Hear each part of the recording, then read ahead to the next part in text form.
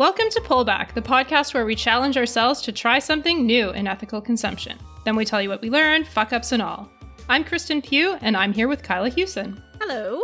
This episode, we are going to talk about winter gear. So all of the things that you need to keep yourself warm, except scarves and hats, because we will talk about wool next time. You were going to get into wool, I know, but then I guess it just became too big of a thing, huh? Yeah, it became too much. So I think for this episode, we're going to focus on winter coats and winter boots, which really are like the staples. You absolutely need both of those things to go outside in the winter.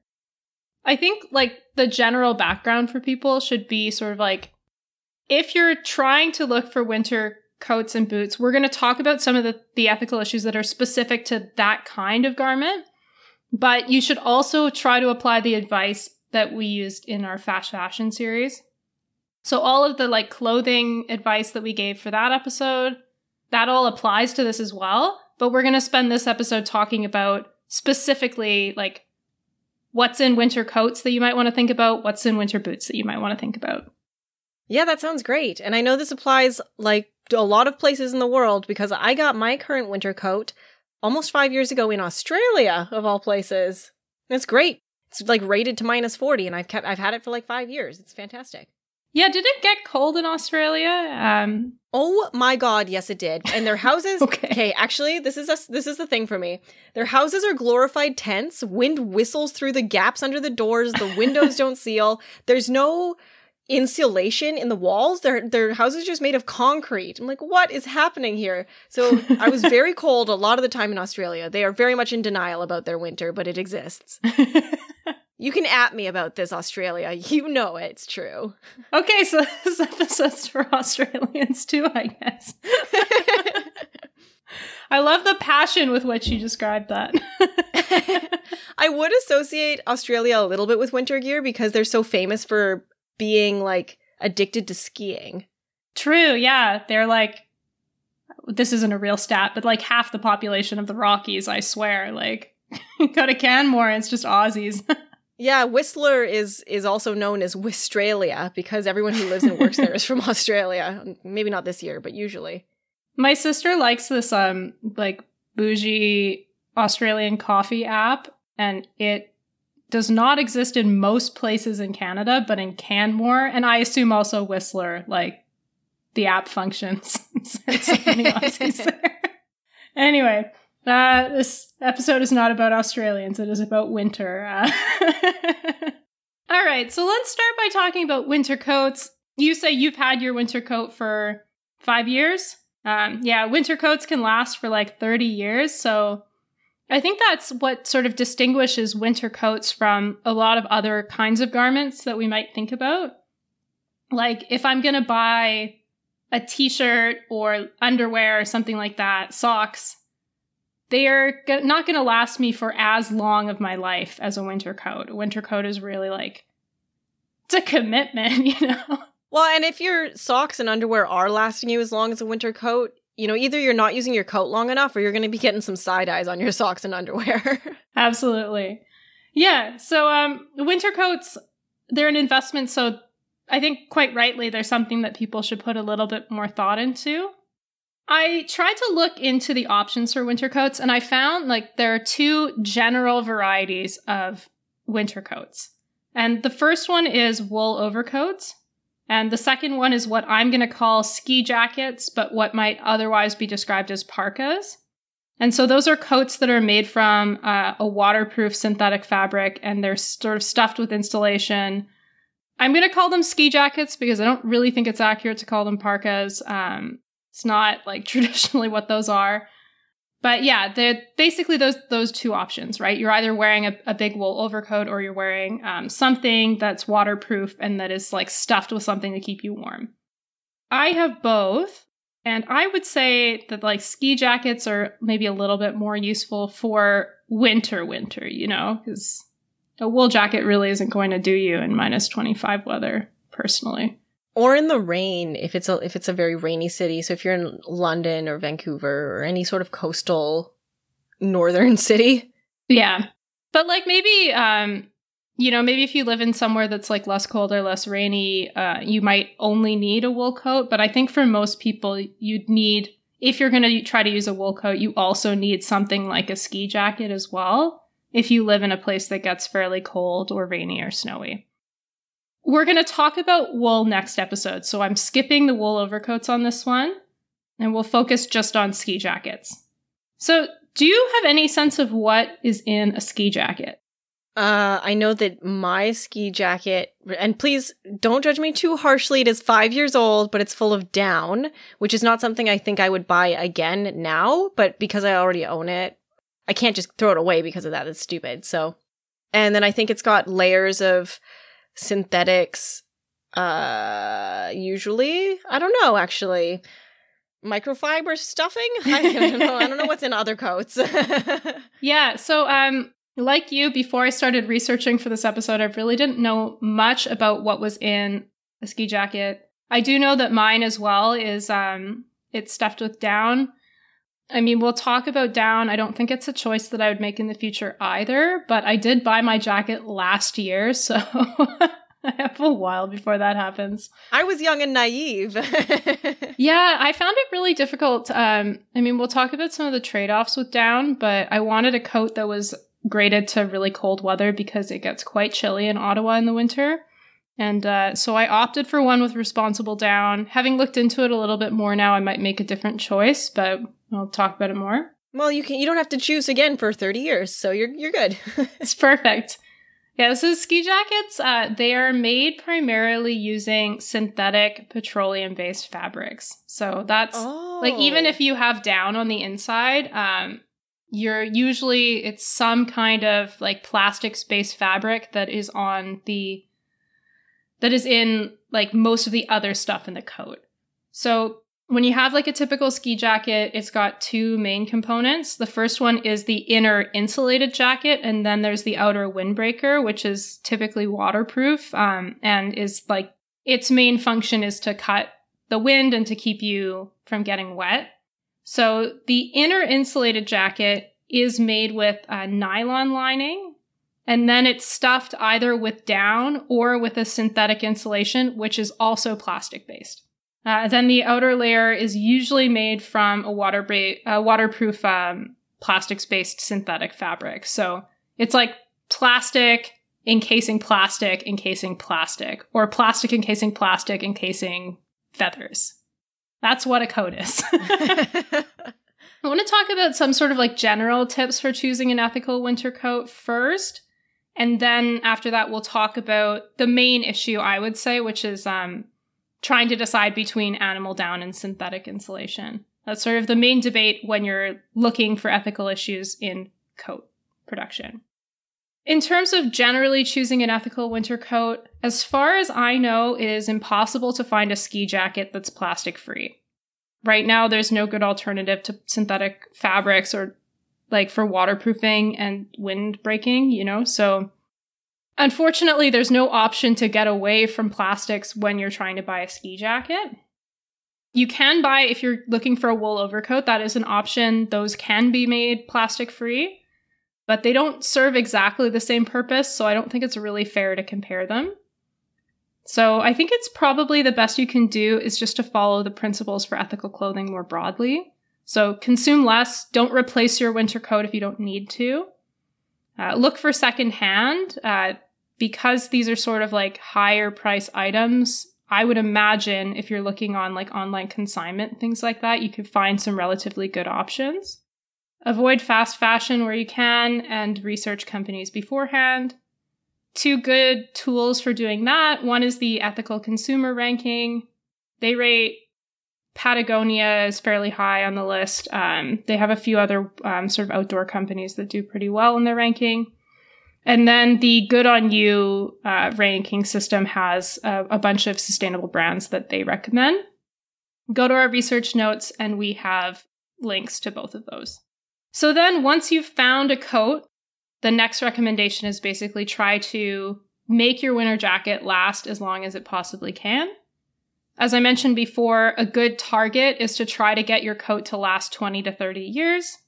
And you can do that by just taking care of your coat really well. So In terms of cleaning, it's sort of recommended that you clean your coat at the beginning and at the end of the season.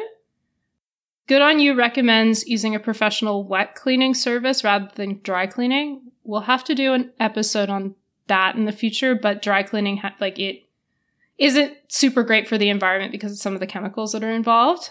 So wet cleaning, they say, is preferred over dry cleaning, but either way, cleaning once at the beginning and once at the end of the season can sort of protect your coat. They also recommend putting it in a garment bag at the end of the season. I'm not sure. I think it's just, that's mainly just to repel moths and things like that. But it's another option. Otherwise, just sort of let your coat dry out. Try to keep it in a relatively well-ventilated place so that that's a little bit easier. And let your coat sort of hang on good wood hangers so it doesn't get stretched out. So yeah, take care of your coat. All right, should we talk about Animal Down? Yes. Is it as bad as I think it is? Yeah, it was pretty gross, but I'm going to not put a lot of the details in this because, no. Okay, cool. Take Kristen's word for it. It nasty. Yeah, you can find stuff on the internet. It's pretty revolting. I felt pretty nauseous while researching this, but I won't subject you guys to the details. So, the basic problem is winter jackets need to be warm, which means that they need a good insulator. And although there are synthetics available, a lot of winter jackets are stuffed with animal down. Down, for those of you that don't know, I guess I didn't really know this in detail. So down refers to the plumage that's found underneath the exterior feathers of geese and duck. So it's not the outer feathers, it's sort of like the fluffier stuff underneath, although sometimes the outer feathers are used as well. And down is used to insulate a whole bunch of things, so jackets, but also things like comforters, pillows, and sleeping bags. And as you might imagine, down production is not especially nice for the birds. What? Not great for them. No. No. You're telling me? Yeah. I know it's shocking that any form of animal agriculture is bad for the animal, but it's not great. So yeah, one of the questions that you should think through when you're choosing a winter jacket is whether you want to go with a coat that's insulated with down or whether you want to go with one that's insulated with some sort of synthetic insulation. And that, I guess, boils down to whether you think there is any form of responsible down that exists. So I tried to look into that question. And also, I think it is important to note that coats are not primarily where down is being used. It's actually a pretty small proportion of the down industry. So most down is being used for bedding, so pillows, comforters, that sort of thing. It's about 90% of the industry. However, jacket producers have actually been leaders in responsible down because they're sort of have more brand visibility. You know, you think through buying a fancy ski jacket more than you would think through buying a pillow, usually. So down, whether they're used for jackets or pillows or duvets, they are often extracted by plucking live animals. What? Yeah. Not always, but live plucking is a fairly common practice. Why? Wouldn't it be easier to pluck something that's already dead? Yeah, you would think. But essentially, from what I was reading, it produces slightly fluffier down if they're plucked while they're alive. Oh. And also with geese, you can sometimes pluck them more than once. It's a painful and traumatic experience to be plucked alive. I would I don't know if this feels exactly the same, but it seems to me to be pretty similar to if you were flaying a person, it's not nice. So you probably don't want to be doing it while they're alive. And that's generally where the industry's going, because it's really, really mean. So beyond the issue of live plucking, so that's a huge issue in responsible down. We also have to think about the conditions in which these geese and ducks are living more generally. And that means confronting our good old friend, animal agriculture. So it's important to know that down is it's a waste product fundamentally. So nobody is going out and farming ducks and geese just for their down. they're being used for meat production, and then the feathers are sold as a byproduct. So it increases the profitability, but it's not the primary thing that these animals are being raised for. So you have to think about the conditions in which they're being farmed for meat. And from what I was able to find, geese and ducks are quite often factory farmed, which means that they're living in cramped, uncomfortable conditions, and they're never getting to live that full, like, ducky life or goosey life. And then they're plucked alive before they're killed and eaten. Cool story. Yeah, and there's another special problem for geese and ducks, which is that because they're often cultivated for foie gras, they're oftentimes the victims of force feeding. So, yeah. So in addition to just being in factory farms, you also have to worry about, like, the geese and ducks being force-fed to an extent that they're unhealthy and, like, really uncomfortable for them. And then they're, in a lot of cases, plucked alive as well. So there has been a movement on the issue of live plucking in the last decade. That movement, as far as I was able to tell, was spurred in 2011 when PETA did this investigation that found Patagonia was sourcing down from a facility that was using live plucking.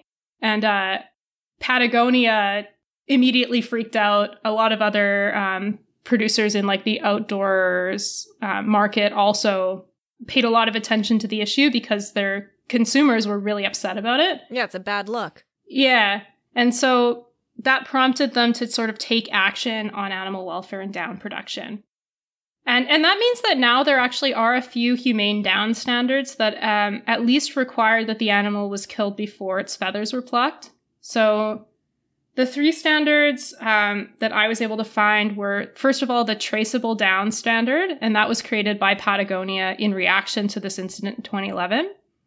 Then the North Face has created the responsible down standard, which, as far as I was able to tell, is the one that's sort of been used by the most companies since. And then our good frenemy MEC created the Down Codex. So it's another system.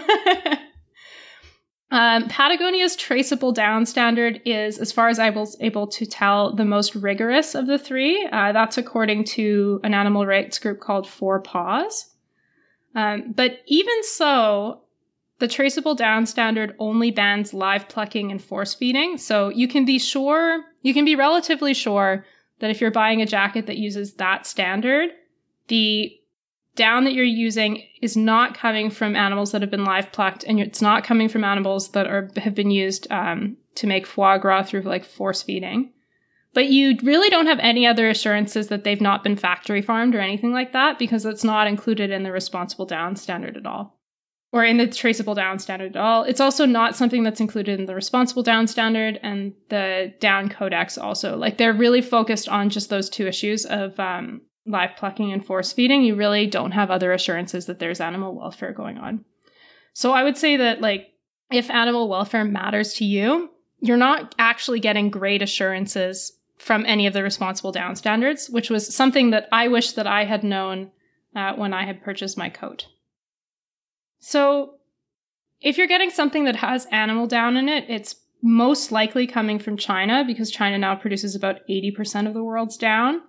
And that is sort of a barrier to ending practices like live plucking, because you can have these companies that have standards, and so in those contexts, you might get the suppliers to change their minds, but there's a lot less sort of uptake on changing animal welfare norms relative to Western markets. And so unless you're using one of these standards, in a lot of cases, there is still going to be live plucking. A recent PETA investigation found that half of the suppliers that they talked to in China still sold down that was live plucked. So in my view, there's really nothing that counts as responsible down, because we can't assure that the lives of these animals are in any way humane. So if down is inhumane, why do companies still use it? A lot of companies are moving away from the use of down, so it could be that in the future we really won't have many options for coats that actually have down in them at all. It may sort of become an obsolete method. But there are 2 trade-offs that are keeping down in the jacket game. The first one is quality, and the second one is sustainability. So to start with quality, down is still the most efficient insulator that's available. Down has a higher warmth to weight ratio than even the best synthetics that are available right now. So that, like, when you are buying a coat, you don't want it to be super heavy, but you do want it to be warm. So having an insulator that is light, but also a good insulator is really important. And synthetics right now just aren't quite as good as high quality down in doing that. Although, like, the gap is narrowing, and synthetics now are more or less comparable to medium quality down. And in addition to that, they're also generally cheaper. So if you're buying a cheap winter coat, you may have all these other problems of fast fashion, but probably you're getting synthetic down. So you don't have at least the live plucking issue, probably. So there's that. So the quality of synthetics is improving, and I think in time they're going to overtake down from a quality perspective, but it's just not there right now. So I think the question that people have to ask themselves when they're choosing a winter coat is whether it's really important to have a coat that's slightly warmer or slightly lighter. And I would say that there may be some contexts in which that's a reasonable trade-off. So if you're a mountaineer that is like going out really cold temperatures for very long periods of time, then yeah, maybe it's a fair trade-off for you to choose something that's maybe less ethically there in exchange for a coat that does the job. But I think for most people, that slight trade-off in quality is not really enough to be noticeable, or like it's enough to live with and be fine, you know? So in addition to the quality trade-off, there's also a trade-off that's environmental. Although I'm less certain that this is actually true. I think it may be a product of how there hasn't really been rigorous measurement. So most synthetic alternatives are petroleum-based, which is a problem. It's, keeps us tied to the fossil fuels industries, makes that more profitable. On the other hand, animal down is tied to animal farming, which is also a huge greenhouse gas contributor. So it keeps us tied to that industry. So I don't know, maybe on balance, like it's worse to be tied to the petroleum industry. I'm not sure. But I'll talk a little bit about what synthetic insulation is. So most synthetic insulation uses, it takes polyester and it uses the strands of polyester. And the difference between different synthetic insulators is basically like what size and shape the polyester is.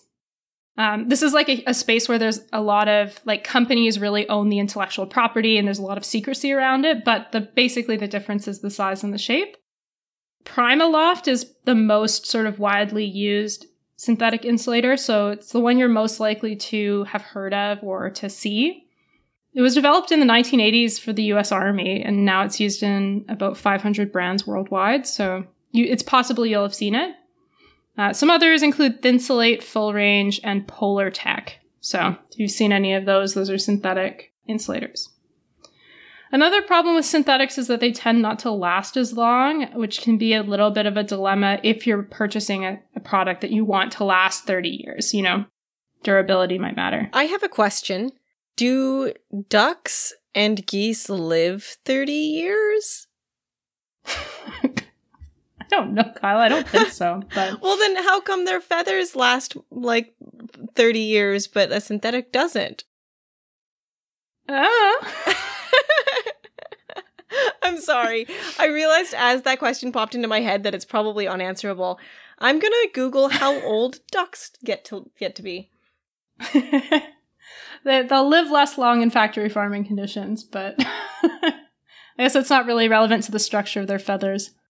Ducks can live 5 to 10 years, but their feathers outlast them by like 3 times their lifespan. Biology's weird.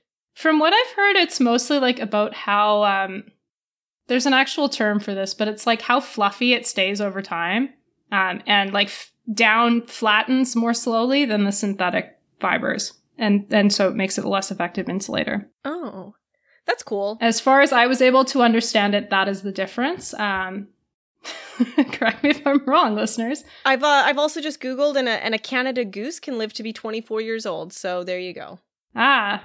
It's further proof that meanness makes you live longer.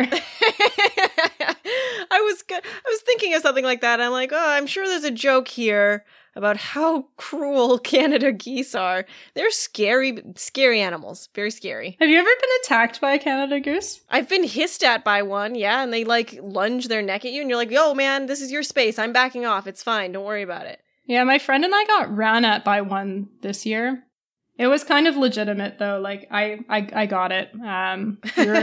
Ottawa has like a ton of Canada geese in the spring and they like overrun the trails. And somebody on a bike had just run over one of the goslings, and it was like hissing in pain and its like wing was doing a thing. And so we were like walking in the general direction of the gosling and the mama goose was like, no fucking way. So I understood that. We went around, but... but still, okay. Well, sad story. Sorry I interrupted. No, in that case, the goose was justified, but usually Canada geese are assholes, so... Anyway, it's the fluff factor. That's why they don't last as long. The polyester fibers are like more likely to squish down, then they're less effective insulators. So that's a bit of a problem if you're trying to get something that lasts a really long time. It has been found that down is a more effective, like is less harmful for the environment. However, the only study I was able to find that said that was from the International Down and Feather Bureau.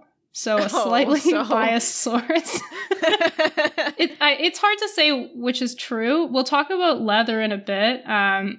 But like, I would imagine down has come out as being more sustainable on this metric because they're not also incorporating, it probably has something to do with how they're measuring animal agriculture. Or it may be the fact that geese production is slightly less harmful for the environment than cow production. Because leather, we'll talk about that with synthetic leathers, but leather is actually like much worse for the environment than synthetic leathers, even though synthetic leathers are also made out of petroleum products. So I'm not quite sure why the balance comes out the other way on this one, but it may just be that like cows are really bad for the planet. I don't know. Well, I mean, that probably checks out. Yeah. But yeah, so this one industry association study did find that down is on a per ton basis more sustainable than polyester. I would like to see an independent source verify that, but that's the only study I was able to find. You can kind of offset the difference to a certain degree by finding a synthetic down that uses recycled polyester.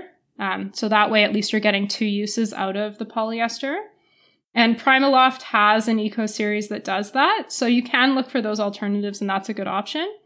But then you still have to deal with the issue that like down is going to break down in the environment. And polyester fibers are going to produce microplastics. That's bad. But anyway, your ski jacket's covered in plastic. So I don't really know how to weigh this all. So it's not perfect. My own personal view would be like try to find an alternative insulator that is from recycled polyester. And the best thing you can do from an environmental perspective is to just extend the use of your coat for as long as you can. Yeah, or pick up something that isn't brand new. Yeah, secondhand, a good choice as well. Should we talk about snow boots? Yeah, because that's what kind of prompted you to look into this episode in the first place, is you were looking for boots, right? Yes, that was my, I guess it counts as a challenge if I prompted the episode from like deciding on which boots to buy. I mean, I also recently had to buy shoes, so we're going to count that as my challenge too. Fair enough. So I recently learned that winter boots and snow boots are not actually the same thing. I learned that while researching this episode and being very confused by Google searches. So both winter boots and snow boots are designed to keep your feet warm. But snow boots have the additional feature of being waterproof, and they're also typically taller. So like if you think about like a boot that's fairly warm but only goes like to your ankle, that's probably a winter boot. If you're thinking about like a huge motherfucker that goes up to like halfway through your calf, that's like a snow boot. Oh, well, that makes sense to me. There's nothing worse than walking down the street and getting snow in the top of your shoe. Yes, absolutely. So I purchased my first pair of snow boots as an adult this year because Ottawa's got a terrifying winter. Toronto did not prepare me for it at all. You grew up in Edmonton. Yeah, but in Edmonton, A, nobody goes outside, and B, it's like a dry snow that happens once and it all gets packed down, so you just have to deal with ice. In Ottawa, it's like all the time you have to deal with slush or freezing rain or both. Yeah. I hate winter. Said like a true Canadian. So there are a lot of ethical guides out there if you want to buy winter boots. Those are all over the place. But if you want to buy snow boots, it was actually a lot harder to find guides for like what are the best ethical brands. So I'm going to hopefully try to give some good advice. But I want to start that by talking about like what fundamentally is a snow boot or a winter boot. I'm basing this off of a snow boot, but like if you want to go for a winter boot, like the components are pretty similar. It's just less intense usually. So the base of a snow boot is made with rubber. And unfortunately, I was not able to find very much on boots that have been made with ethically sourced rubber. That is a thing that matters though. So it's a bit of a problem because rubber has actually, like depending on where rubber is produced, it's been tied to deforestation. So you want to try to get sustainably produced rubber, but it also doesn't seem like a thing most brands are focusing on. The one tip I can give you for rubber production is to try to find like something that's made with recycled rubber, or to try to pick a company that recycles its own rubber. That's what I ended up doing with the company that I went with. They have a recycling program for their rubber, which they've designed to be, they claim, 100% recyclable. So if I return the boots, I don't think they recycle the whole shoe. I think it's just the rubber, but at least that then it goes into making a new shoe. So try to find a company that does that. The company that I bought from was Kamiq. That's what they're called. Okay, so then you have the upper or the top of the snow boot, and that's made from either leather or synthetic materials like nylon, which again are plastics based. So once again, you have this trade-off of like, do I use an animal product or do I use plastic? Which greenhouse gas producing industry am I supporting? So we'll talk a little bit more about leather after, but that's a choice you'll have to make. And then there's also a really important component of winter and snow boots is insulation. So again, that's something to keep you warm. And in this case, it's usually not down because that doesn't work so well with shoes. So you're usually choosing between a foam, a synthetic fleece, or sheepskin. So once again, you have this like plastic versus animal debate. You have to choose one of the two. I'll talk a little bit maybe about my shoe purchase and how I thought it through, and then we'll talk about leather. Yeah, I think that's a good idea. Anything to push off talking about leather. So I ended up going with a pair of vegan winter boots because I learned from my mistakes. And I didn't make the same mistake I did with my coat. And I chose a company called Kamiq.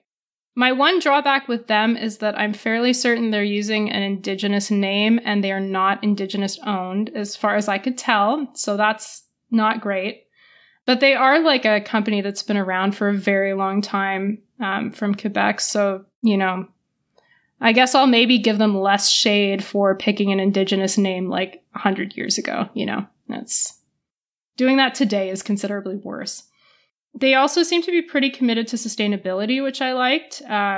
So in addition to having that sort of recycling program for their rubber, they're also working toward a zero waste production facility. So they do things like the water that they're using in their production process, they clean and reuse, things like that. So I was fairly convinced that sustainability was important for them. And I liked that they have like a specific vegan feature. So not all of their boots are vegan, but it's like really easy to find vegan boots. So that's why I went with them. You said you bought shoes. Do you want to talk about that for your challenge? In the years since we started doing this podcast, I have found making decisions a little bit easier, which I was kind of expecting the opposite to be the case. I was expecting the more I know, the more paralyzed with indecision I would be. But I don't know. I feel like I'm making better choices this year. So when it came to these shoes, even though we weren't doing an episode, I still went out of my way to kind of pick what I felt like was a good company. I bought Vessies. I don't know if you know them. They're famously waterproof. They're like the most waterproof shoe you can buy, which I think officially makes me a Vancouverite. Definitely does. Oh, I've definitely seen these advertised to me on Instagram, yes. Yeah, they're very much like the millennial shoe right now. So I went to their website and kind of was looking for if they had anything about their sustainability, and they do. They have it in their FAQ. So I'll just read you what they say about themselves. I don't know how trustworthy that is, but they're a pretty big, like they grew very, very quickly. They started with a Kickstarter, I think. So for the most part, they're popular because they're just really well made and they're extremely waterproof. I love walking through puddles. It's a joy. This is what they say about their eco-friendliness. Typical manufacturing processes consume large amounts of energy, water, and material trim through processing, dyeing textiles, and cutting. Sometimes animal products are used in raw materials such as glue or accessories, which makes the process even less sustainable to the environment. At Vessi, we wanted to change that. We recognize the impact that our industry has on the planet. That's why we've developed mindful manufacturing practices to reflect our values. Vessis are 100% vegan, with each pair made with 30% less water, 600% less energy consumption, and less material trim waste by 97% in comparison to conventional practices. And last but not least, we developed our waterproof layer Dymatex, which is a membrane made from polyurethane with millions of pores small enough to prevent water molecules from entering and large enough to allow heat and moisture from our feet to escape. This means we achieve a lifelong waterproofing quality without a harmful chemical or coating. We care about the planet and aim to help reduce the carbon footprint left by our industry one shoe at a time. So all of that sounds good. I would love to see where they get their numbers from, but it seems it's something that they obviously know that their customers care about. But again, it's a petroleum product, so what are you going to do? Yeah, but I just don't think you can't. We have no options for waterproofing right now that don't involve plastics. So as far as I'm concerned, I think we should be promoting plastic alternatives where they exist, but buying a pair of shoes or a coat that you're going to use for a long time that has some plastic in it is not a big deal when you compare it against people using a plastic bag for 15 minutes or the sheer number of plastic coated coffee cups that get thrown out every year. That's what we should be focusing on first. Or even just fast fashion, all the polyester clothes that people are going to wear twice and then throw away. So yeah, your shoes have plastic in them, my shoes have plastic in them, but we're both going to wear them lots and try to use them for as long as we can. I think that's the best you can do. All right, should we talk about leather? Oh, can I tell you a secret? Yes. Although it won't be a secret once it's on the podcast. I'm probably going to cut this out. I don't think this is going to stay in. I'm so ashamed. I went to a consignment store for the first time ever. I didn't really know what they were, and I walked in and I was like, oh, this is a very fancy secondhand shop. And they were having a sale, and I bought a leather handbag. And it's the first time I've ever owned one. And it was really nice, and it's from a brand that I love, Kate Spade. And I was like, oh, should I do it? This is so evil. And I'm like, but it's secondhand. And I'm like, but you're still supporting the industry. And I was like, oh, but I need a bag. And I've been looking for one for a year. And I really like this one. So I bought it. And I have some shame. I don't know. I don't think that you should have shame necessarily. I mean, everyone's values are going to shake out slightly differently on leather. But you're not vegan, So buying secondhand leather kind of addresses the environmental issues because really you're extending the life of something that already exists. So I think there's a lot of gray area in secondhand leather. At least environmentally, it's not a bad choice necessarily if it's secondhand. And on animal welfare, I actually don't even really think that animal rights activists would have a huge issue with it. Definitely a lot of animal rights activists wouldn't want to be promoting leather in general, but I don't think they're really going to focus their ire on people buying secondhand. So personally, I don't have an issue with it. Yeah, it's a really tricky one. Even my boyfriend is a vegan, and he was like, I don't want to touch your bag, but damn, it's really nice. And I was like, I know, right? And I've never owned a nice purse before. I'm always I don't know. I was like, look, I'm turning 30 soon. And this is a gift to myself for 30-year-old Kyla, who is a grown-up woman who dresses like a real person and doesn't wear a backpack everywhere. And not like a nice backpack either. I was wearing like a school backpack I bought at Staples. Yep, same. I do not own a nice backpack. Well, it is nice. It's a hiking backpack I've owned for 6 years and it works very well, but it's not fashionable at all.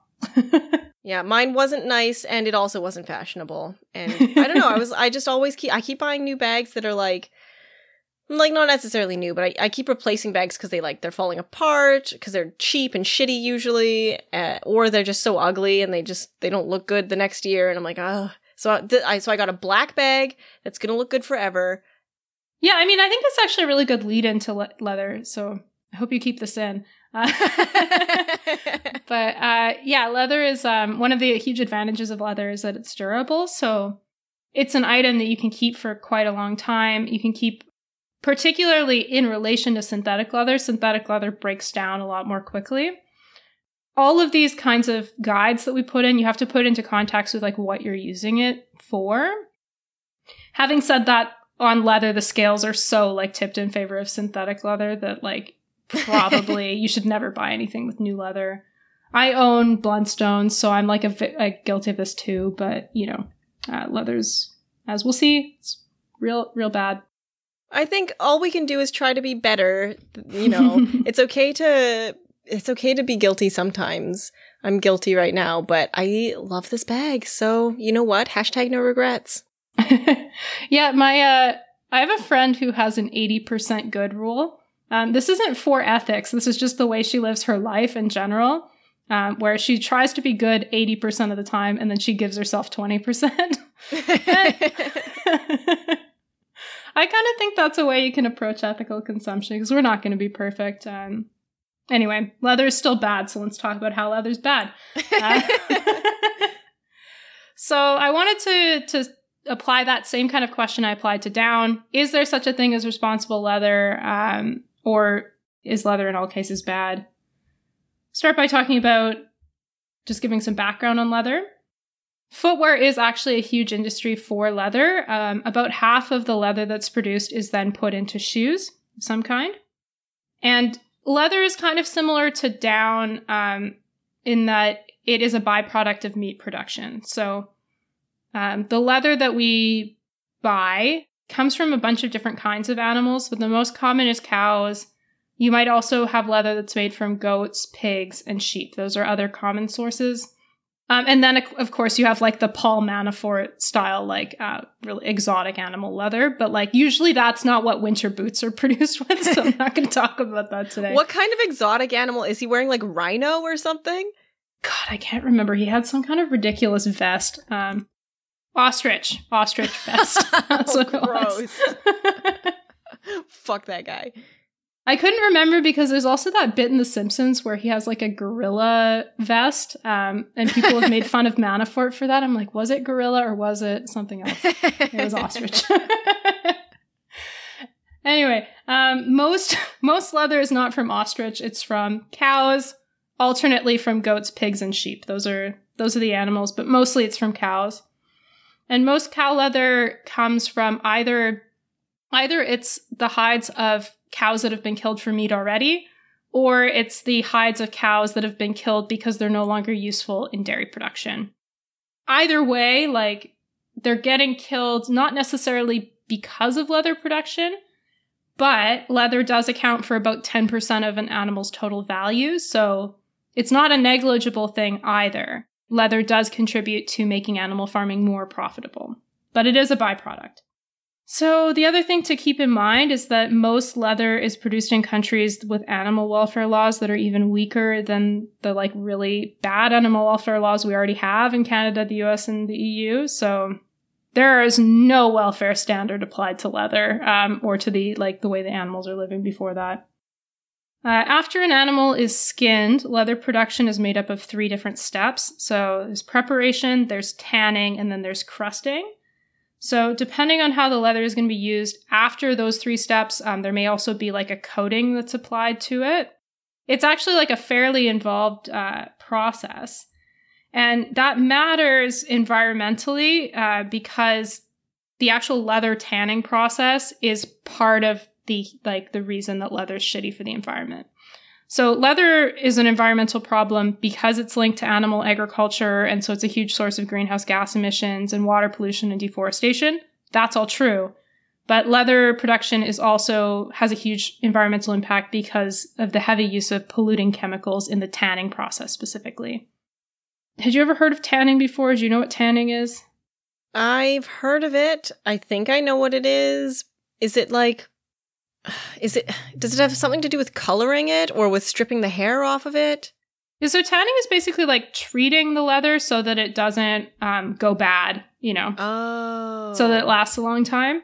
Was I with you and we were in Newfoundland and we went to that like old Viking village and they had, was it seal skin hanging out? Yes. And they were like treating it in the old fashioned way. Yeah, I missed that because I had to go pee, but... Oh yeah, that's right. And then you asked me, you were like, oh, can you describe to me everything that you just learned? And I was like, nope, I didn't retain any of it. It was very interesting though. I'm so sorry. Yeah, so I couldn't find out specifically what like historically tanning was, but I should know. I learned in that village, but I don't. It's out of my head now. I know part of the historical leather making process was like leaving it out in the sun. I just don't know if that's what tanning comes from. But today, tanning is treating the leather so it doesn't decompose, and it's done today by like applying various chemicals to it. And there are a bunch of different methods that all seemed very complicated, so I didn't look into it all that much. But in most of the cases, tanning processes use polluting and even in some cases toxic or carcinogenic chemicals. And then those get released into the air, into the ground, and into the water supply. So it's environmentally bad for that reason. For the same reason, working conditions on tanneries are also really bad. It's really, really not a safe place to work in a tannery because there's all these chemicals being applied in the process, and because in a lot of cases, tanning is done in places where there aren't very strong labor laws. In a lot of cases, people are exposed to those chemicals or other dangerous conditions as part of their job on the tanneries. So it's really shitty from that perspective, and also happens to have like a lot of other problems, including the use of child labor. So it's not just environmentally bad. Labor production also has problems in terms of workers' rights. Having said that, when you're sort of discussing leather versus synthetics, most of the time we're talking about environment. And so, I don't know, I wanted to kind of know, because leather, like we can intuitively understand why it's bad for the environment. It's made from cows. There's a bunch of toxic chemicals that get put in, On the other hand, synthetic leather is made from plastics, so conceivably also not great for the environment. Having said that, there was actually a side-by-side comparison that was done by... the report is the 2017 Pulse of the Fashion Industry report. It was prepared by a consulting group of some kind, but it's not like an industry association study, which is why I think I'd give it a little bit more credence. And the result in this case was super clear. Cow leather was the most environmentally harmful material that they included in their ranking, and synthetic leather only ranked 6th. So cow leather, much, much worse for the environment. My question then would be, because my problem with synthetic leather bags, which I've had before, is that they fall apart like within a year or two, whereas a leather bag might last for 10 years or more. So with that in mind, you're actually using more of the synthetic bags because you're replacing it every year or two. Do they factor that in? No, they did not factor that into the study. So you're right. It does to a certain degree depend on how often you're using it. Having said that, cow leather, like, it is so much worse. Okay, fair enough. Like, on every single metric, it was much, much worse than synthetic leathers. On water scarcity, on greenhouse gas emissions, on eutrophication, on resource depletion. Like, so even if you're using was not great. 5 bags for every 1 leather bag, it still probably would maybe balance out. If you're genuinely doing like a 5-to-1, it might make sense to get a leather bag. But like, you could also just get a non-synthetic leather. And also, like, I don't genuinely know how long This was another thing I wasn't able to find because in a lot of these cases, these questions haven't really empirically been explored that much. So like, if I'm getting the average winter boot that uses a nylon upper versus a leather upper, like which one's going to last longer? I don't know. Like, I don't really think anybody's studied that, right? Also should note nylon did much better than cow leather on the environmental ranking as well. So I don't know. I guess the like general guideline I might suggest is if the leather item that you're buying, if you're planning to use it for quite a long time, like we're talking decades, and if you're planning to take really good care of it, and if you don't really care about animal welfare considerations, then maybe leather might be a good choice. But if you're not sure that you're willing to like own this thing for 20 years, then leather's not a good choice. And also, like, you should try to get secondhand if you can. The other complicating factor, though, is that leather does biodegrade. Synthetic leather won't. Although I don't know how the chemical treatment affects the like environmental impact of leather biodegrading. Yeah, can you just throw it in the compost? Probably not. No, almost certainly not. Especially if they're covered in like waterproof coatings. I doubt it. So I don't know. I would just say in balance, like, avoid leather as much as you can. It's really bad for the environment. And also, like, the good news is that there's a lot of progress being made on vegan leathers. So, like, right now, most of the vegan leathers that you'll use are, like, plastic-based. And so that's not great. But in the future, there are a lot of good plastic alternative leathers that are being developed. And they do, for now, still use plastic to bind the fibers. So, like, you can have a mushroom leather. It's still going to have some plastic in it, but like the plastic content's going to be a lot lower. Oh yeah, I forgot about mushroom leather. I read about that once years ago and just forgot about it. There's another one that's pineapple based, which I think is cool. Yeah. Mushroom leather. So I also wanted to look briefly into sheepskin because it is used in Ugg boots quite famously, and also because sheepskin is like used as a type of insulation. And I would say generally the like leather applications apply. You know, like you're still dealing with an animal byproduct that's linked to animal farming, and it's still, because it's like animal farming based, it's not going to be very environmentally efficient because you have to cultivate this animal, kill it, and like make the thing. Having said that, sheepskin, I would say, is slightly less bad than leather because sheep farmers, half of the sheepskin that's produced is produced in Australia.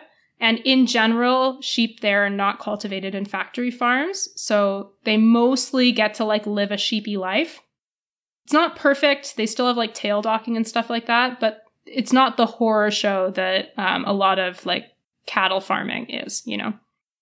That was where I was at with that. Sheepskin, probably still bad, but less bad than other kinds of leather. I think that's all I had. I don't know. Where are you at with winter clothing? Where I'm at is if Vessi or Kate Spade want to sponsor this podcast, we're open to that. No. Oh no, Kate Spade does not do great on some certain ethics metrics, though. No, I don't think so. Anyways.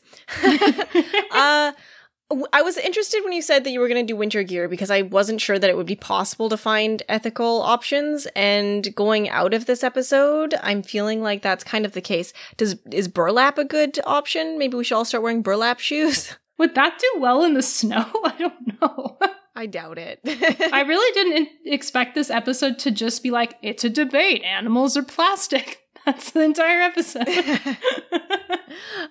No, but I mean, you're right, though, because the thing about winter gear is that of all of the things we buy, it is easiest to buy winter gear that will last for a really long time. It's hard for me to buy a t-shirt that's going to last for 30 years, but it's really easy to buy a jacket that will. So if you're going to turn around and spend, a couple $100 or more on a jacket, then it's nice to be able to know, like, yeah, okay, it's never going to be perfect, but I should buy it with the intention of owning it for 30 years, which is something that a lot of people don't like. They're like, oh, this looks nice. I'll just get it for the season. And then if it lasts 3 or 4 years, great. But if you're buying with intention from a company that's doing their best, and you wear it for the full lifespan of the jacket. If you buy it this year, in 30 years, we might have a way to recycle plastic more properly. Who knows, you know? Yeah, hopefully we will. Oh God, we're gonna fucking have to. Yeah, no, I think that's a really good way to approach it. Winter gear, more than any other kind of garment I can imagine, it really is something you can think about as an investment. Ideally, don't buy your winter jacket in January when we'll be releasing this episode.